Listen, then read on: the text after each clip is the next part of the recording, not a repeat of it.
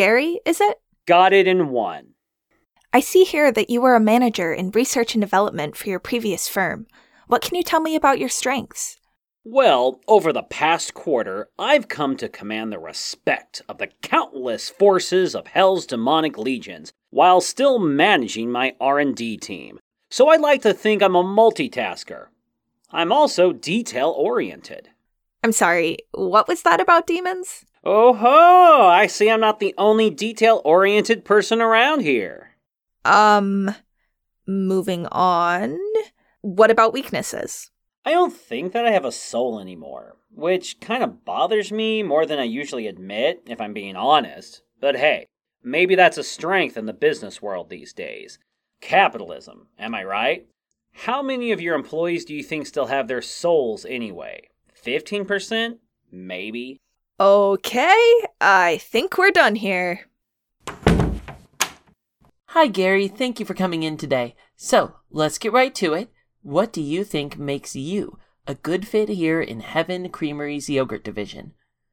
Honestly, this job feels like a step up from my last position. I have an MS in food science, and it felt like I spent all day counting plastic spoons. I'm really looking forward to getting back into my core competencies. I can certainly respect that.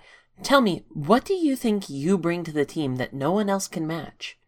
I'm a good team player. I'm a self-starter. But I can also motivate other people pretty well.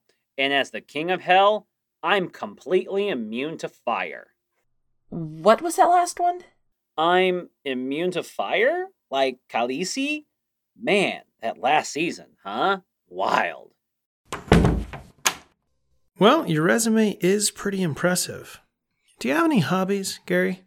I don't know if you call it a hobby, but I am the adversary. I spend a good portion of my day navigating the delicate politics of the abyss. Well, that's something. And I also like skee-ball. Hey, Gary, sorry I'm late. I was in a meeting with a new client and one of the senior partners. Jesus Christ. Gary, do you have horns?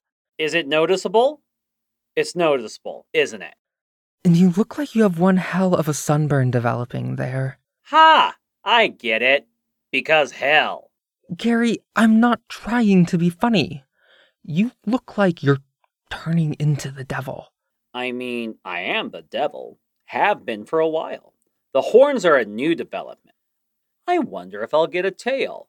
Do you think it'll be prehensile? I feel like you should be less calm about this. I think it might be because I quit my job. My day job, obviously. I tried to quit the other one. Even asked God to let me out of it, but no dice. Anyway, I'm a full-time devil now, baby, and the dress code has horns. I'm sorry, there's a lot to unpack in that. You quit your job? Kinda surprised you tackled that bit first, but yeah.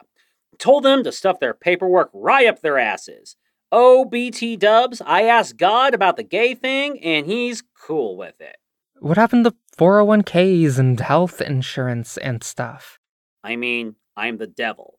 I don't think I'm going to get to retire, and I can't imagine the devil gets the flu.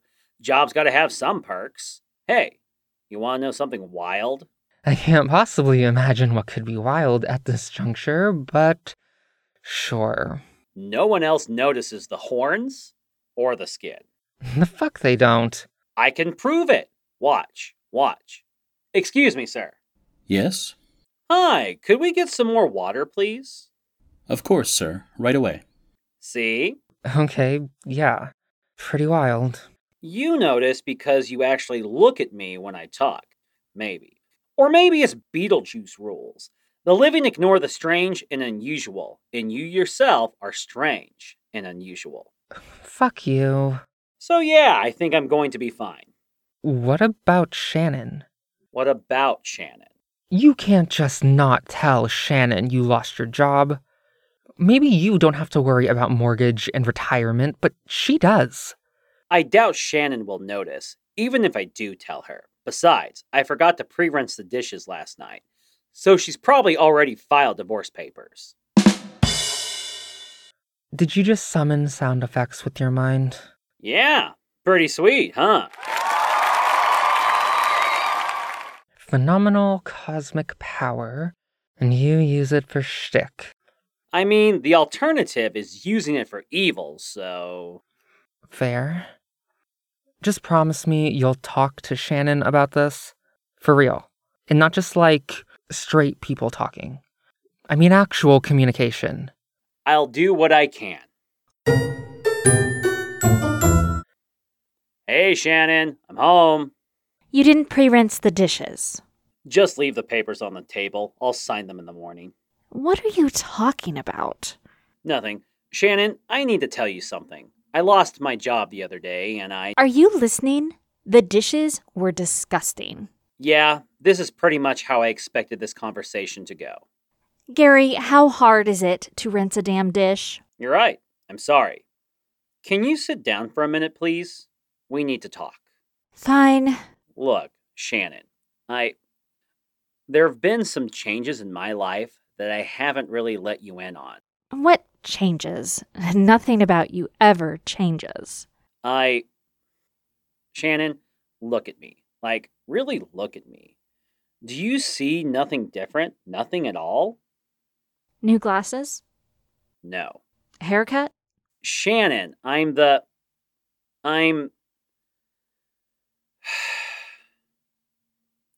to ask you a question, and I want you to take a second before you answer, okay? I want the truth. What?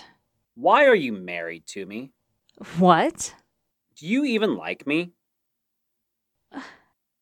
You don't have to answer that one. I honestly don't think I want to hear you say it. What are you saying? You're not happy. I'm not happy. And we can keep pretending if that's what you want, but I don't think it is. Gary, are you having an affair? Who has the time for affairs? You're not acting like yourself. Are you on drugs? Shannon, this conversation we're having right now is the nicest we've been to each other in 5 years. You have no idea if I'm acting like myself, and that's the problem. We're not in love. We're not even friends. We're roommates who almost hate each other. And I don't want you to hate me. And that's what's going to happen if we keep at this. Our marriage is over. And I think we both know it. What about, the house? Our things? I'll go. You can have the house, the furniture, whatever. I lost my job, but I have a place lined up. You lost your job? Why didn't you tell me? I did. We just don't listen to each other anymore. And it's not fair to you to make you deal with everything that I've gotten myself into. Gary. We had a good run.